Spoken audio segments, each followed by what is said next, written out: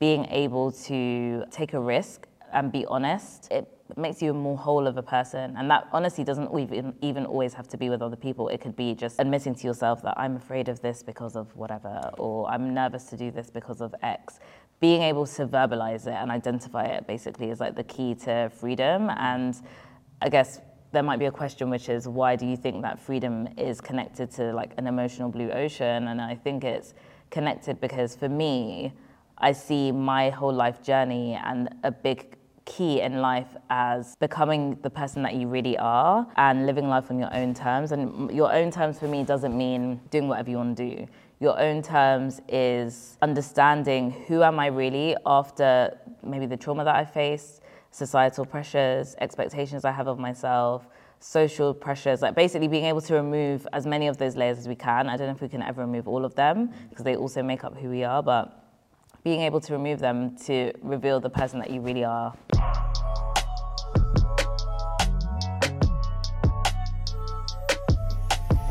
When I was doing my research and learning more about you online, I noticed that you called yourself 100% commercial and also 100% creative. Mm-hmm.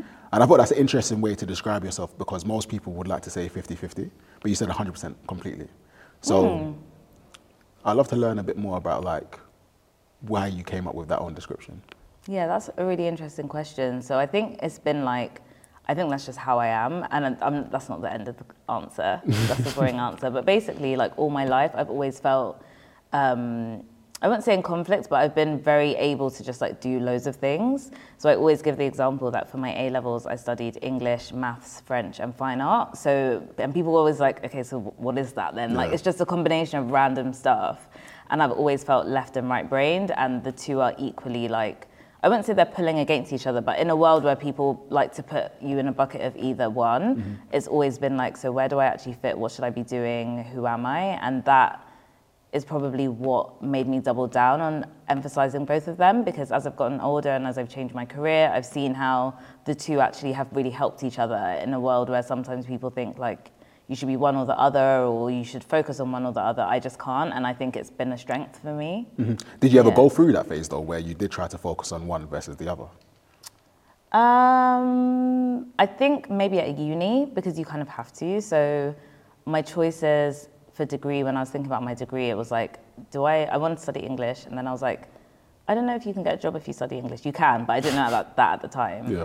And so I studied law, but I also wanted to apply for fashion design at Central St. Martin. So it's a very, the fact that my options were like go to fashion school or like study law, I think that was probably a time where those choices had to kind of be more defined. Obviously, when you get to uni, you have a lot of experimentation and different ways to express yourself. Yeah.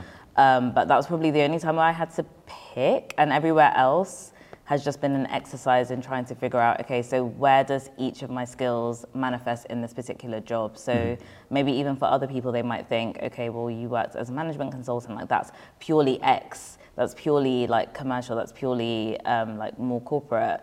To me, it wasn't in how I showed up in that job. So yeah. In what sense? Explain. So, so like one of the bits of feedback, it's so random, but one of the bits of feedback I used to get very early in my career was like, your presentations are so amazing, they're so beautiful, because I was a fine artist, right? So I'm good at making something look good. And for consultants who are always communicating ideas and trying to convince stakeholders, you have to think creatively about how you're going to present the idea, whether that's in a deck or how you're going to communicate the idea, or even how you're going to like execute the meeting, right? All of that is a creative. It's almost like it's how you market your services, right? Yeah, because every business has competitors. It's not just about who's got the best idea or answer. It's also about how did you deliver that, and did you approach it in a slightly different way of thinking that made it stand out. So I think I'm very good at understanding that two things can be true at once, or accepting gray areas, because maybe on paper that doesn't look very creative, and maybe it's not the biggest expression of creativity. It's not someone opening like a blank canvas and painting over it, but it was definitely a very creative exercise that actually helped me in my corporate job. That's interesting, because most jobs, they're very prescribed in terms of how you can do your presentation, like in terms of fonts, formatting. Like I remember one senior leader that I used to work for, he was very anal with it, in a sense that like you could only use like 10-point font, or no colors, has to be black and white, like really, really crazy like that. And I do find sometimes when you're working in corporate, because of the, I guess, discipline or the rigidity, it's hard to express yourself or express your creativity without being seen that you're not serious, if that makes sense. Did you ever experience anything like that? I think that's a really interesting question, and I think part of the answer for me is because I am left and right brain, so I'm very anal about Excel sheets. Like everything, I always say to people on my team, I'm like, you have to maintain the integrity of the spreadsheet in the sense of like, I like my data very clearly laid out. And like in the case of like a presentation, for example, so fine, you have colors and fonts you have to work within. So maybe that's like not the biggest expression of creativity, but there's also a really powerful level of creativity that's implemented when you have boundaries. When you don't have boundaries, people think that's the most freeing thing, but it means that you don't, what are you producing that's actually advancing? And I definitely find that, and this might seem like it's unrelated, but I find that when I work with maybe people, especially maybe like more on the talent side or the very creative side that have never worked in structure, is they have the freedom to do whatever, but then what is the progress that we're making towards a bigger goal is sometimes not there because of that structure. So in that context, it's like, yeah, you're given a set of guardrails and things you can't do, but there are things you can do in terms of, for example, how you would outline the services you deliver. Do you put them all in a row like this? Do you put them horizontally? How do you frame it when you talk about like we were taught a lot about how to communicate our ideas. So if I was saying to you, I want to pitch you an idea for a podcast, the way that I would talk about it, I may not just give you a one-liner about what it's about. I'd maybe split it into 3 buckets and explain why each bucket looks a certain way and what each bucket, how that contributes to your bigger goal. So it's more about that. I don't know if that answers the question or even makes it a bit clearer how I see things. Yeah, no, it is interesting. It's like structured chaos, if that makes sense. Where chaos is the design or the little bit of like pizzazz that's added onto it. But exactly. There's a method to the madness, as it were. Exactly, and I think you kind of need that in business as well, which in theory I should have loads of it because of the background that I came from, but at the same time, when you're doing everything on your own, you can suddenly spiral. So actually knowing that actually having order is freeing, and I think that's the thing. The idea is that I think sometimes we think having boundaries is like keeps us in, but actually it gives you a set of guardrails to operate and like have success. Basically. That's interesting because sometimes when I think of boundaries, I think boundaries, right? So they can restrict your way you're thinking. So even with a strategic perspective, like I used to think that was amazing at strategy. I still think I am when it comes to like commercial things because it's like there's guardrails in terms of what you need to do. But then when it comes to myself, I'm a bit more like loose and free with it because I feel sometimes if I'm too prescriptive in terms of what I want to achieve, then I might be limiting myself.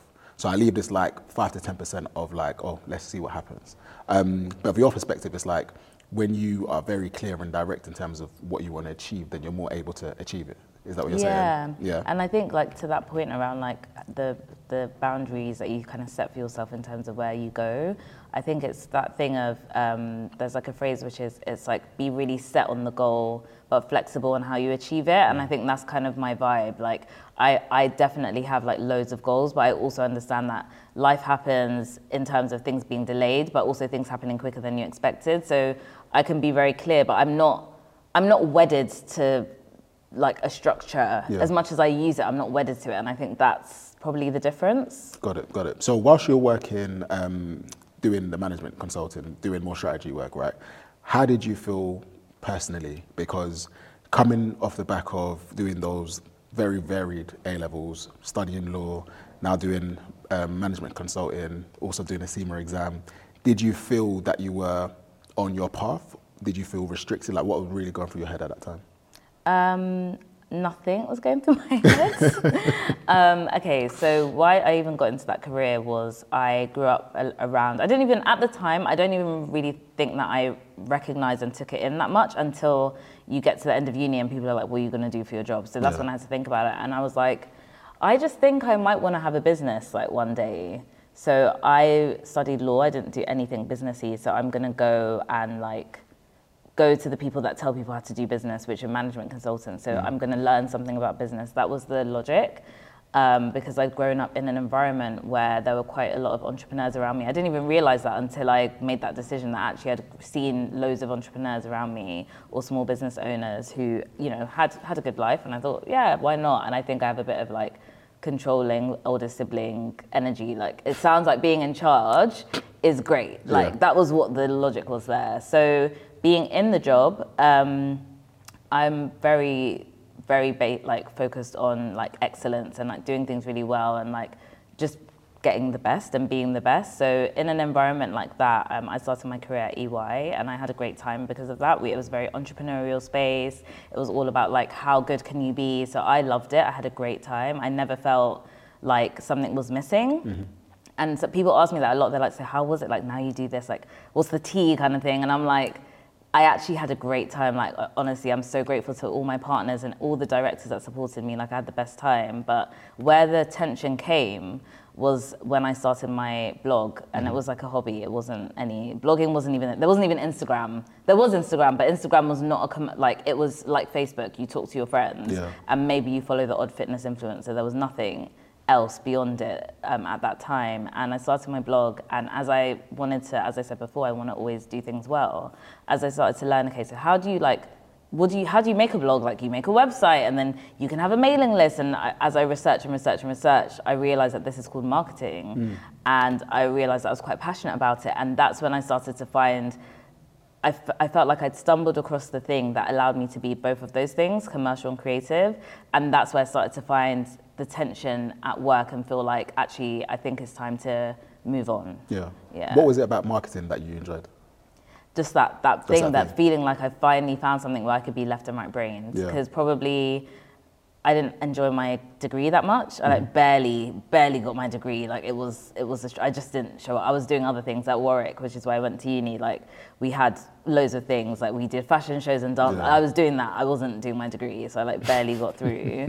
And it just felt like the closest feeling of diversity that I had felt in my A-levels, doing all those different things. Like you do a lot of analysis, but then you can go and draw something. It felt like that. And I was like, oh my gosh, like there's a career that does that. Great. So did you know exactly what your next step was going to be?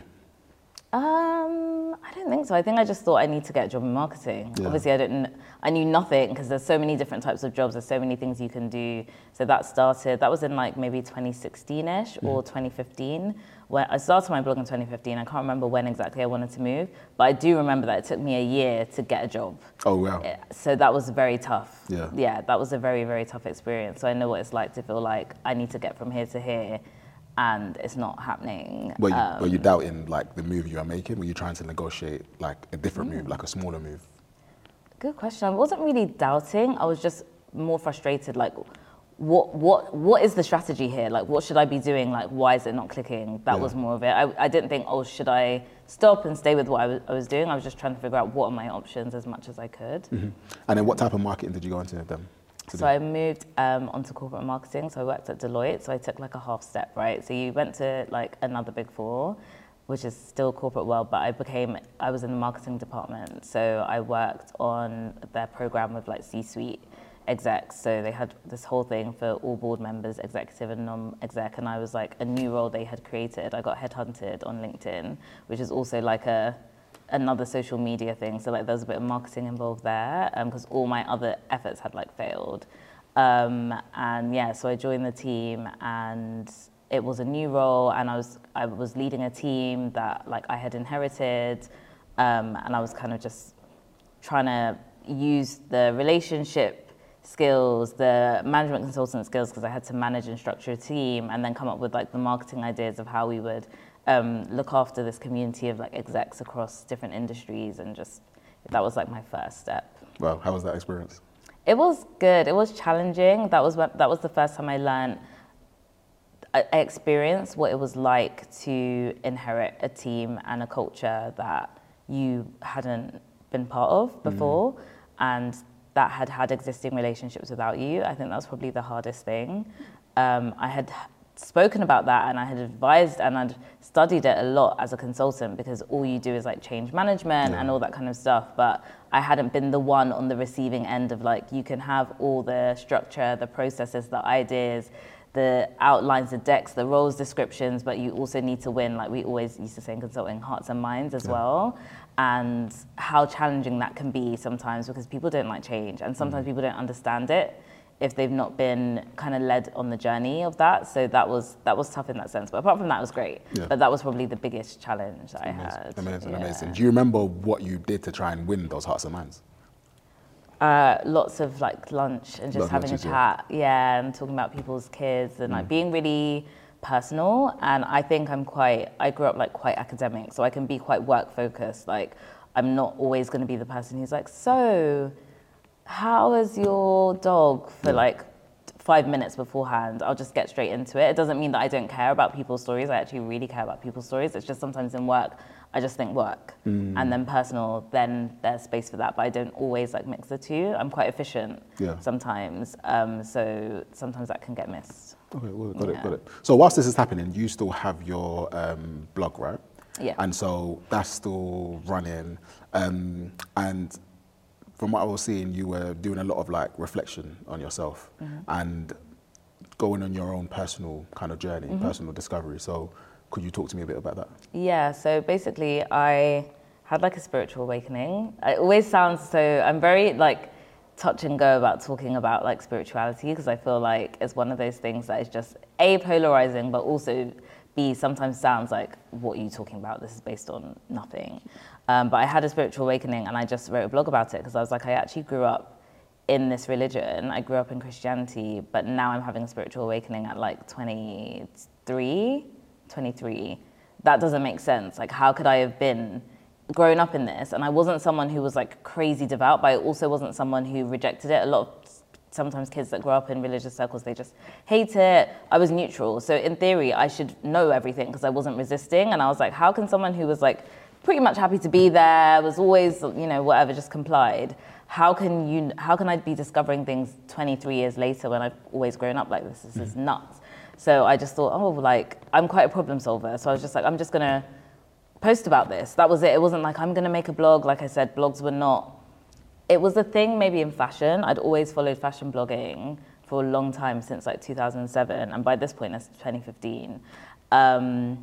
But I just wanted to express my thoughts. Like, I don't really always do things with a goal beyond solving an immediate problem, which was, I felt like if I don't know this, then other people definitely don't know this. And if this is so impactful and changing my life so much, then I would like to share it, which obviously comes with a risk because I remember thinking, this is awkward. Like, I'm not gonna post this on my Facebook. All my colleagues are listening. I also don't wanna offend anybody or, alienate anybody. But I did, and it actually kind of led me to some of the most amazing conversations with my colleagues ever, actually, that I've ever had, and friends from school that I hadn't spoken to in years and stuff like that. So I feel like I've gone on a tangent. I have a new question about the blog. So basically, that's what the blog is about, and that's what, it doesn't exist now, but it's like evolved and like remanifested itself because I'm just passionate about personal development in general, and I think the overlap between spirituality and personal development is really strong. Spirituality is not motivational speaking, but there is a relationship there.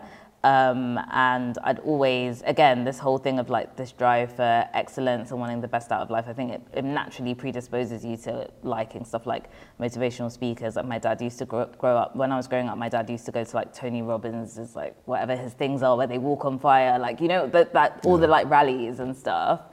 And so, I just thought I'll just share it. People liked it. And what did you share? What did you share in particular? Literally just like essays, like 500 to 800 word essays about something I had learned in the week or in 2 weeks, and my reflections on life. So it would be a blend. It's kind of similar to the podcast that I run now. We're finally back, and hopefully we will stay consistent every fortnight. But it's basically my reflections on issues that we have in life. So my most recent episode is about like sibling rivalry and what that means, and using examples from media. Kim and Courtney as an example, and like the Real Housewives, which sounds very frivolous because it's reality TV, but we all have relationships, familial relationships in our life that sometimes like create conflict.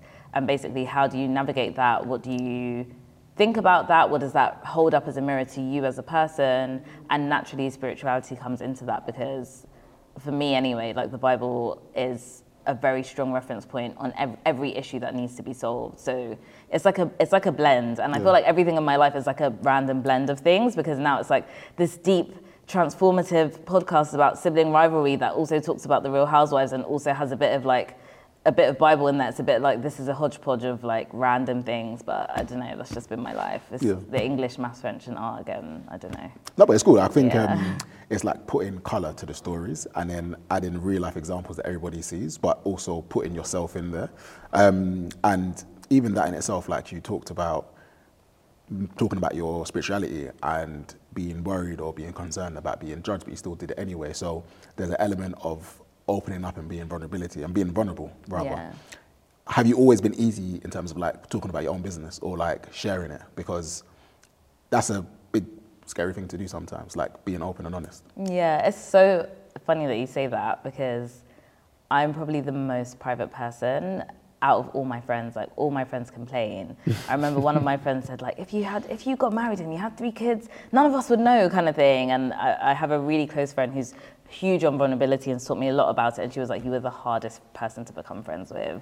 So on one side, I'm very open to talk like, I guess like theoretically about stuff. Yeah. But if you listen to my podcast, and I think this happens to me a lot, people think that I'm like so open with my life, but if I was to ask maybe my followers like certain questions, like, I don't know, like, what's my biggest fear? Who am I dating? Like, the answer will not be there. I'm just a private person. So so to answer your question, I'm very open to talk about things, especially if it will help people. And and going through things like therapy and growing up has made me more open.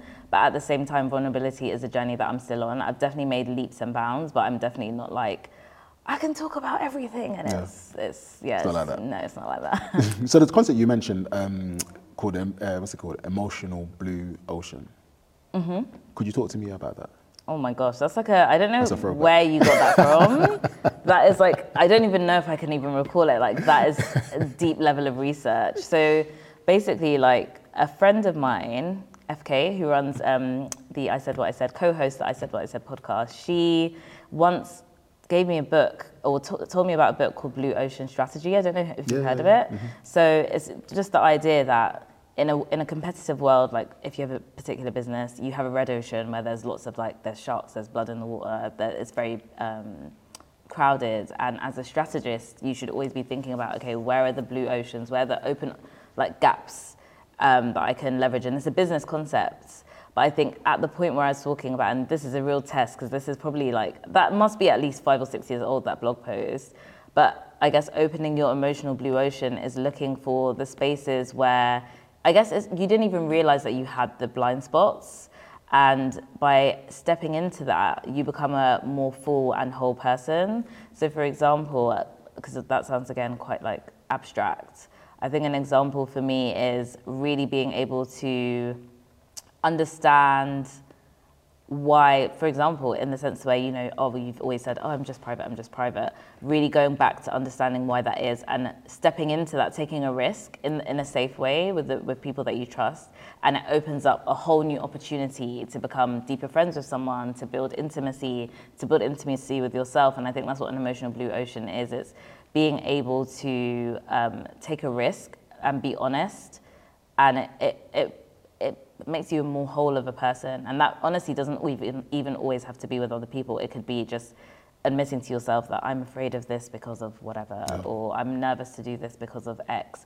Being able to verbalize it and identify it basically is like the key to freedom. And I guess there might be a question, which is, why do you think that freedom is connected to like an emotional blue ocean? And I think it's connected because for me, I see my whole life journey and a big key in life as becoming the person that you really are and living life on your own terms. And your own terms for me doesn't mean doing whatever you want to do.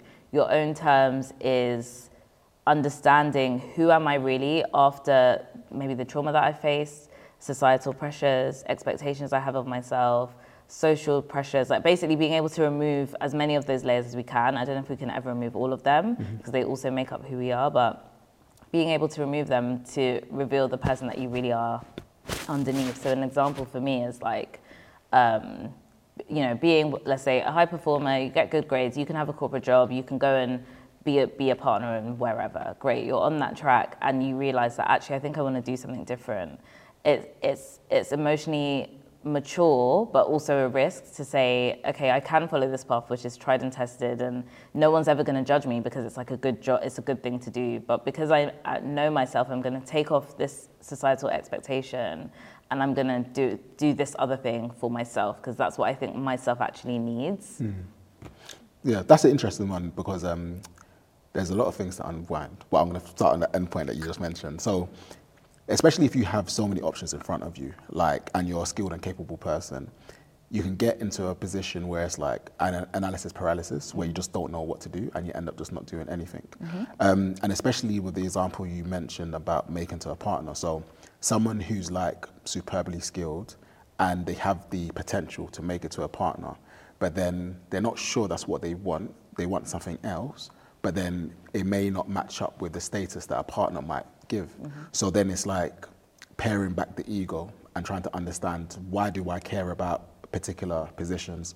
What's more important, how I perceive myself, or how other people perceive me? And it's like the work that you said. It reminds me of a book, The Subtle Art of Not Giving a Fuck by Mark Ronson. And the one piece of that book that always stands out to me was, we all give ourselves this type of profile, like, oh, you're good at this. Are you really good at this? Have you actually asked anyone else if you're good at this? Because you might actually not be that great.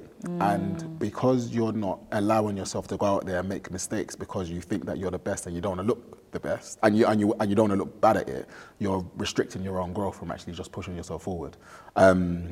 Yeah, there's a lot of work to be done, a lot of personal work and understanding yourself. And the work that you mentioned around understanding yourself after the trauma, after people's perceptions, after realizing the things you think you want, you don't really want. Like, where did someone start with that? Like, where did they start from understanding who they truly are?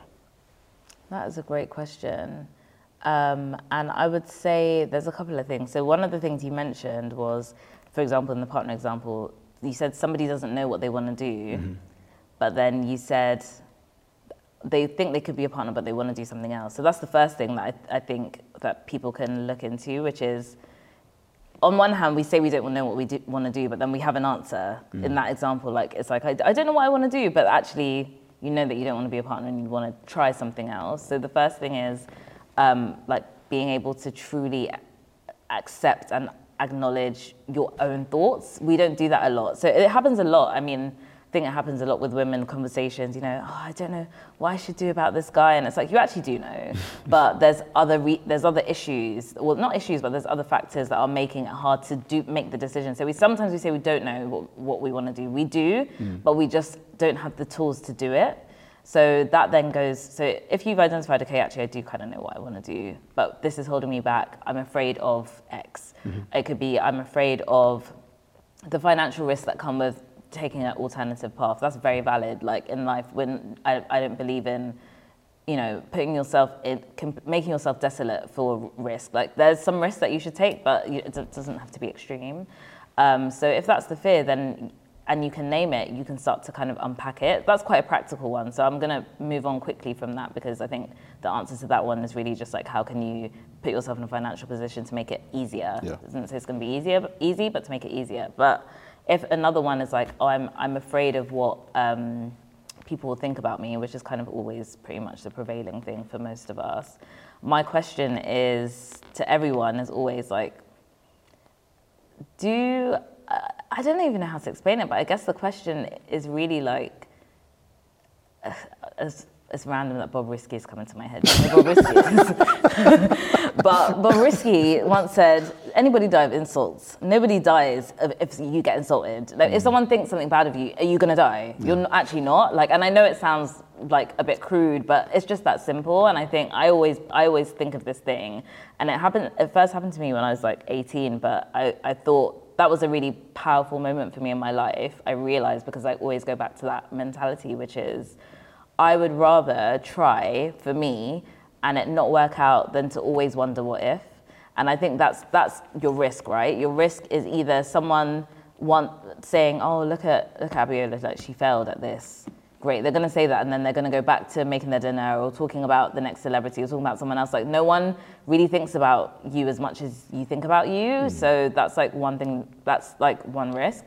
The other risk is to always, to never take the risk, to sit down and to watch a friend, someone from afar, do the thing that you were thinking of, and always feel like, I wish I'd done that. And now it's too late. I mean, I don't think it's ever too late, but you will know that, you know, when you were 25, you thought you wanted to do this. When you were 31, you wanted to do this. And now you're 45 or you're 60 and you're like, the effort that it feels to start is so, it feels bigger than it is. It feels way bigger than, like, it feels unachievable. And I think that feeling, for me, is something I don't want to feel. I don't think I think life is very short and life is very sacred. And yeah, it just doesn't feel good to feel uncomfortable for a long time. I think that's it, really. I'd rather be in the weeds and trying, and even if it's not working out, be trying to figure out. Everything is figure-outable. A motivational speaker, Marie Forleo, once said that everything's figure-outable. So you can try something, it's failing. Then the question is like, what's your plan B? It's not. You're actually not going to die. Yeah. You're actually not, for the most part, unless you try and jump off a cliff with no bungee jump. Like, everything else is actually not as life-changing of a risk. And I remember when I left my first job, and it was like, okay, well, what if it doesn't work out? It was just go and get another job. Yeah. It's actually that simple. Nothing's going to happen to you. And I think when you can start to think about what's on the other side of the risk that I'm taking, then you start to realize, actually, I can do this. I can do this. This is not bigger than me. And I think that's kind of where you need to start. But I do have a good appetite for risk as a person. But again, it's that whole thing of, you've got one life and it's only you. Like, I always say this, you know, when you go to sleep at night, even if you have someone lying next to you every night, they're not in your thoughts. You're the only person that has to live with the consequences of your actions.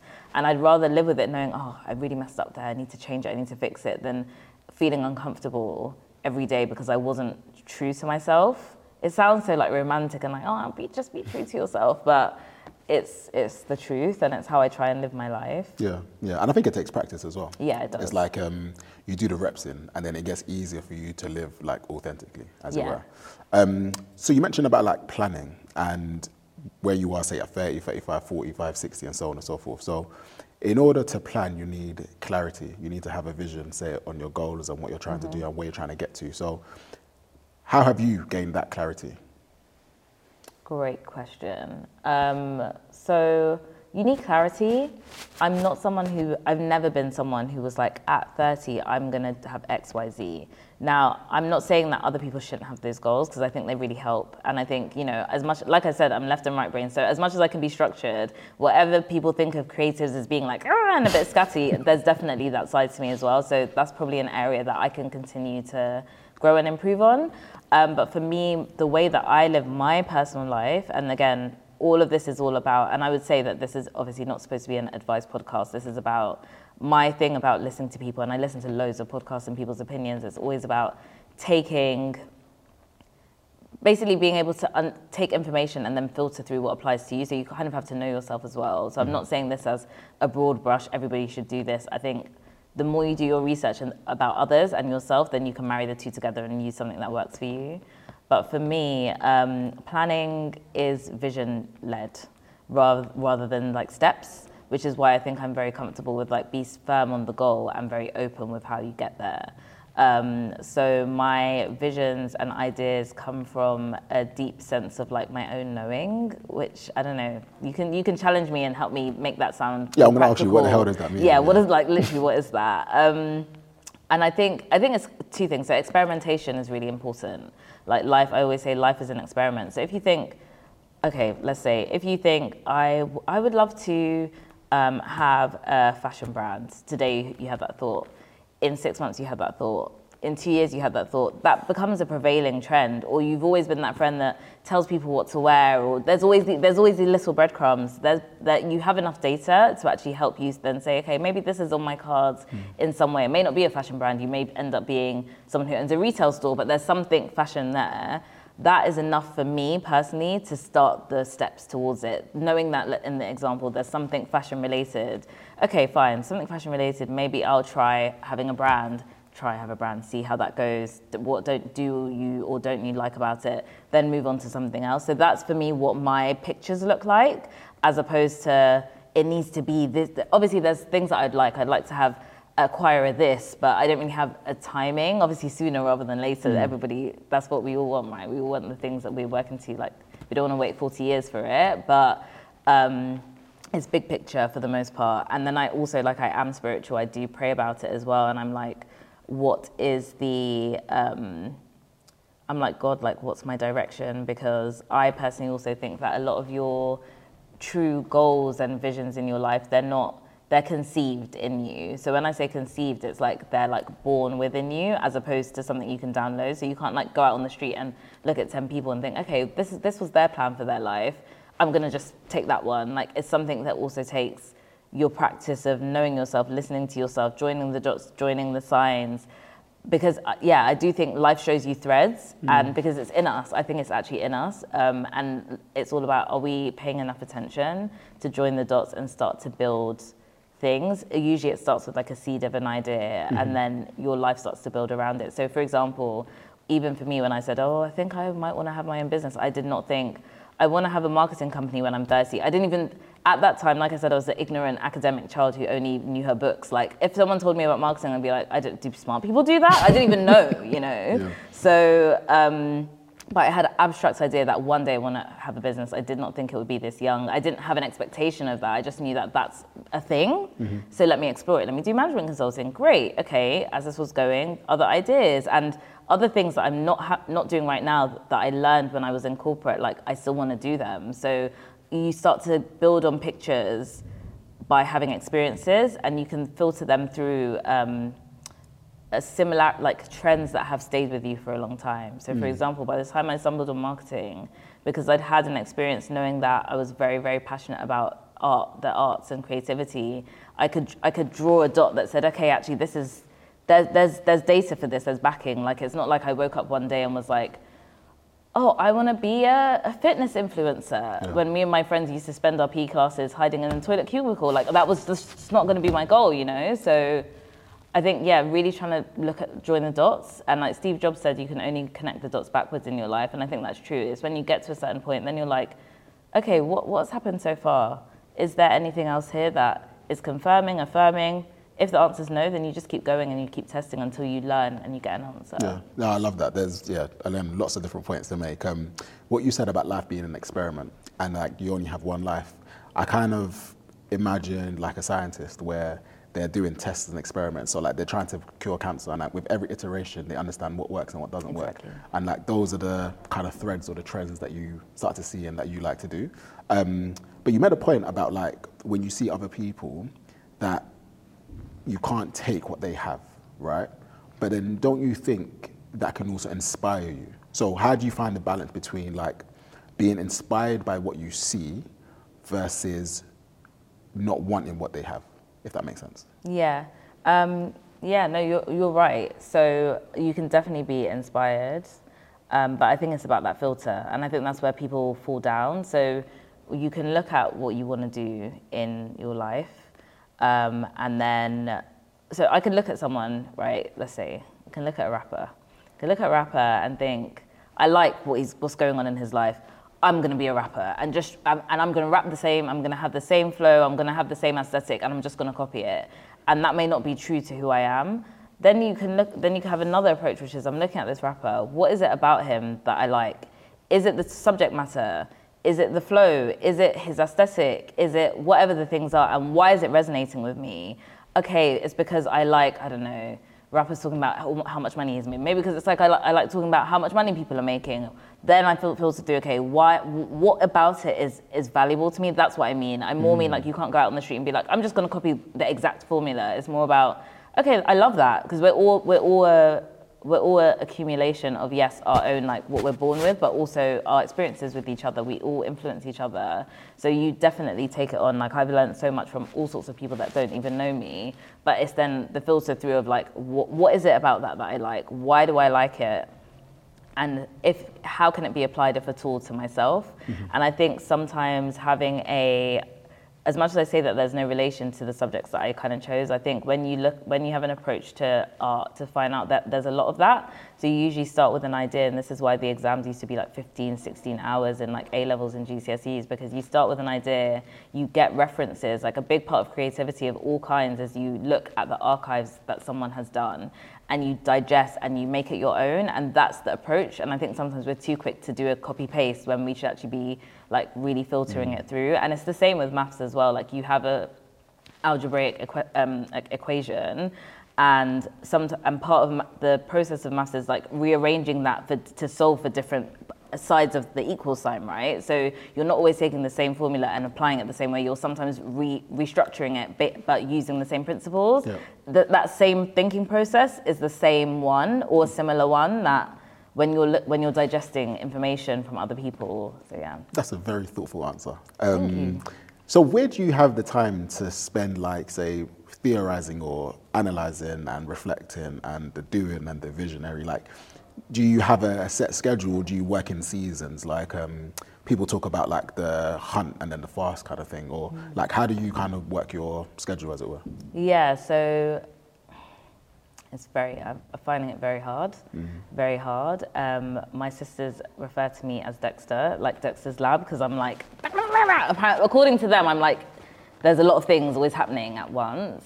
And I think I've learned two things recently is routine. It sounds so like, because I have my own business, and entrepreneurs are always like, you should have your own routine. It sounds so like textbook, but it's true. So I try and like make sure that there's things that I can't move. So in recording my podcast, and I realized we actually haven't spoken that much about like work now, so I'm happy to like dive into that. But when I record my podcast, it's like I tried to self-produce that at home because I could. And I realized it wasn't getting done because I could. And I would prioritize everything else over it, serving my clients. But when I had a booking that I paid for, you've got to be there. So that was a complete change. I was like, that small change, and obviously it's costing me a bit of money, but the return is worth it because now I actually have some podcast episodes versus silence for the last 6 months, right? Yeah. So you think you're saving money, but you're not making any progress.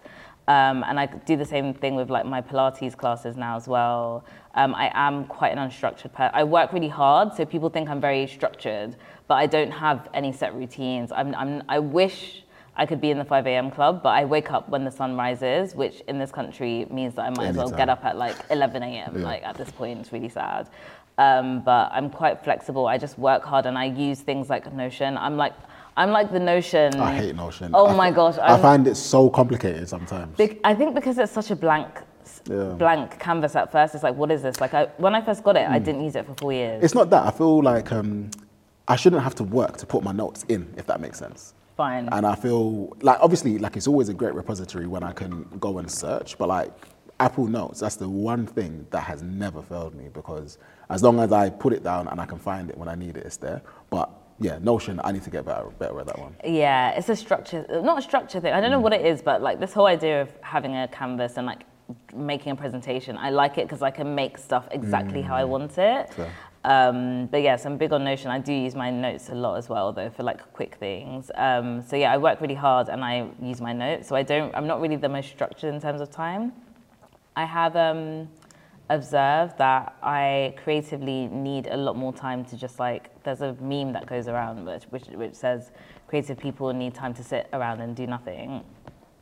I've definitely found that I need that, and I'm not really doing nothing. I listen to like music that I really love, or I'm reading loads of stuff online, but trying to carve out time for that. So now I try not to have meetings in the mornings on Mondays, Wednesdays, and Fridays. That's like the one bit of structure that I have.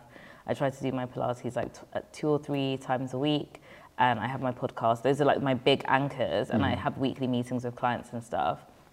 Everything else falls in between, and it reminds me of I don't know if you ever heard this, because I was telling one of my former team members this like analogy, and she was like, I've never heard that, and I thought it was because she didn't know anything. And then I asked my younger sisters, and they were like, we don't know it. And then I thought, oh my gosh, maybe it's because I'm old. So maybe like, I don't know, I think we're like the same-ish age. Like, have you heard this analogy where people say you have a vase and you have large pebbles, and you have loads of different size pebbles, and if you put all the large pebbles in first, when you pour the smaller ones in, they'll all fit around it. Have you ever heard that? I think I've seen it with water.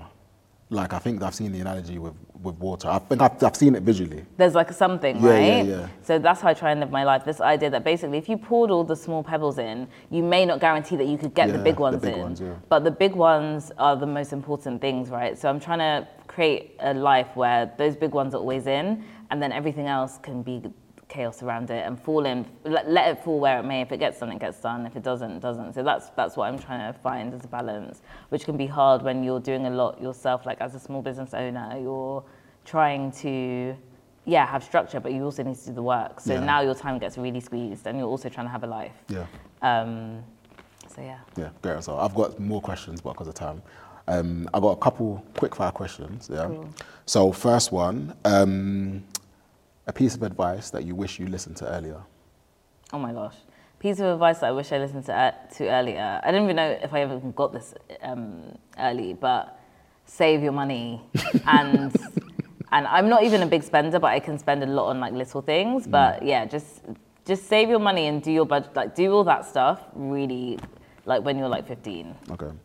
A piece of advice that you hear everyone giving, but you actually think it's bad advice. That is a good one. A piece of advice that I think people like give a lot. One just came to me and it disappeared. Wait, let me just think. A piece of advice.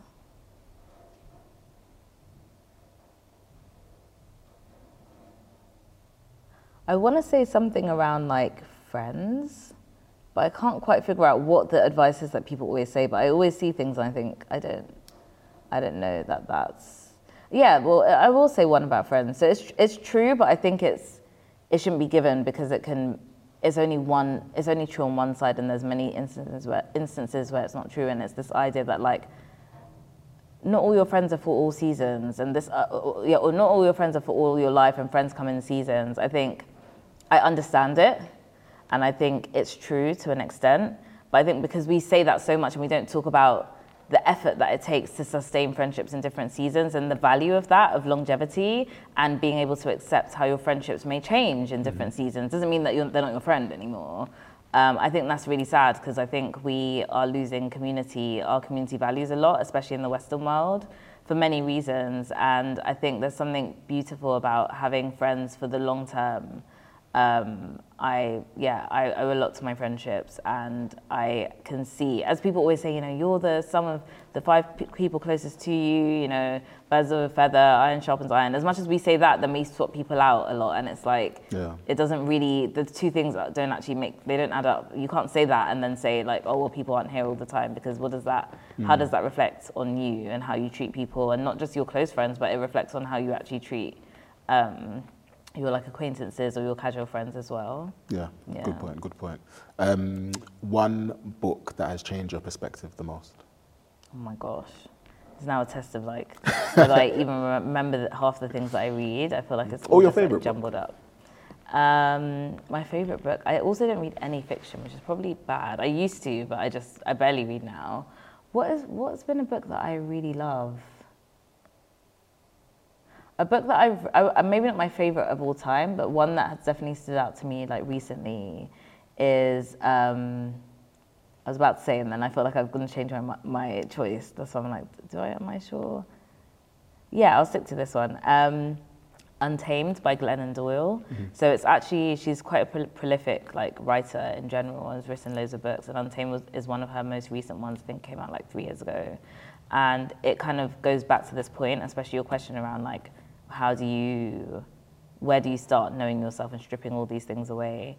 Her whole book is about that, basically, Untamed, like how she shifted. It's not really a how-to book, it's her reflections on the process of becoming untamed in her own life, which obviously starts to create like pathways for you and ideas for us to apply to our own lives.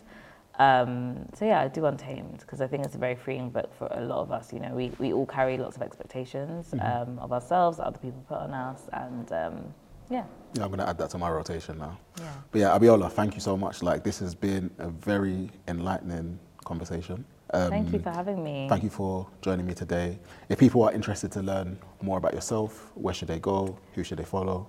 You should follow me on Instagram and TikTok. My @ is ABXOLA, which all my friends call me Abiola. Everyone like hates my at name. I don't know why they take it so personally.